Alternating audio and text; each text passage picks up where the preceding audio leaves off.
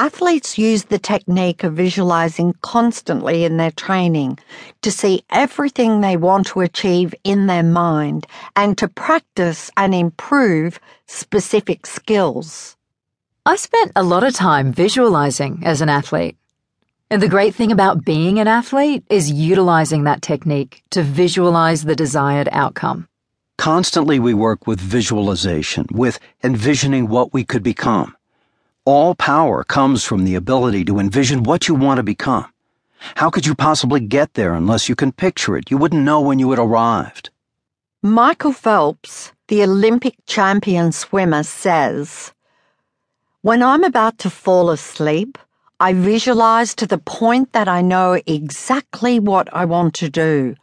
Dive, glide, stroke, flip, reach the wall, hit the split time to the 100th, then swim back again for as many times as I need to finish the race." The sporting world has latched on to one of the most powerful practices to create what we want. Create a vision in our mind of the exact outcome we want.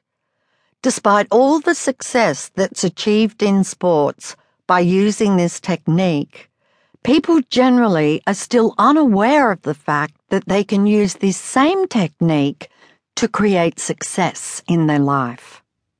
I could only visualize one outcome, and that was standing on the podium with the trophy above my head being sprayed with champagne. That's all that mattered to me. The most important part of creating a vision is that you get a picture in your mind of the end result or the outcome you want. Get every other detail out of your mind of how you're going to achieve it, and just see the end result of your dream. Lane Beachley chose the vision of standing on the winning podium, being sprayed with champagne, because that vision clearly represented the outcome she wanted, becoming a world champion. I love drawing and doodling and sketching, and I spend hours filling up notebooks.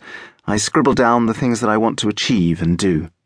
When you sketch elements of your dream, like Michael acted Smith, your mind immediately forms a vision from your sketch.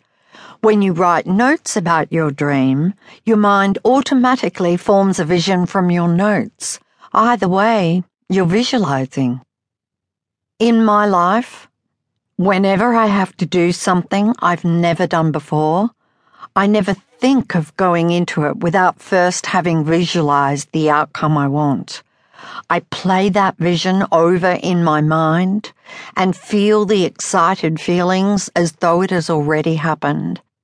I don't think about how I will do it, I just visualize the outcome I want.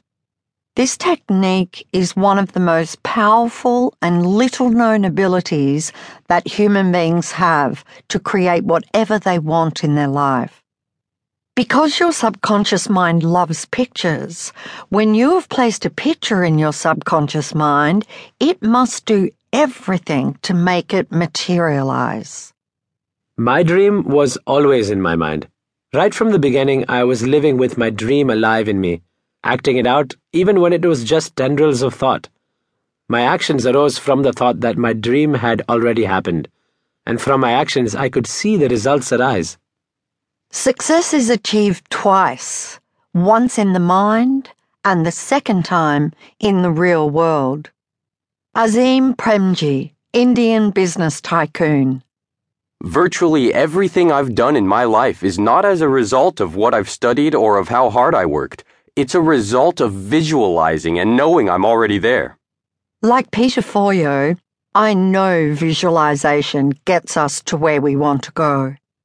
When I was making The Secret film, I visualized the outcome I wanted multiple times during the day. I saw the outcome so clearly in my mind that it felt as though it had already happened. There's no doubt in my mind that visualization was the most powerful thing I did to help make The Secret a huge success. People think you're an outright liar when you're visualizing because they think, that's not happening, that's not here. Oh, yes, it is. Absolutely.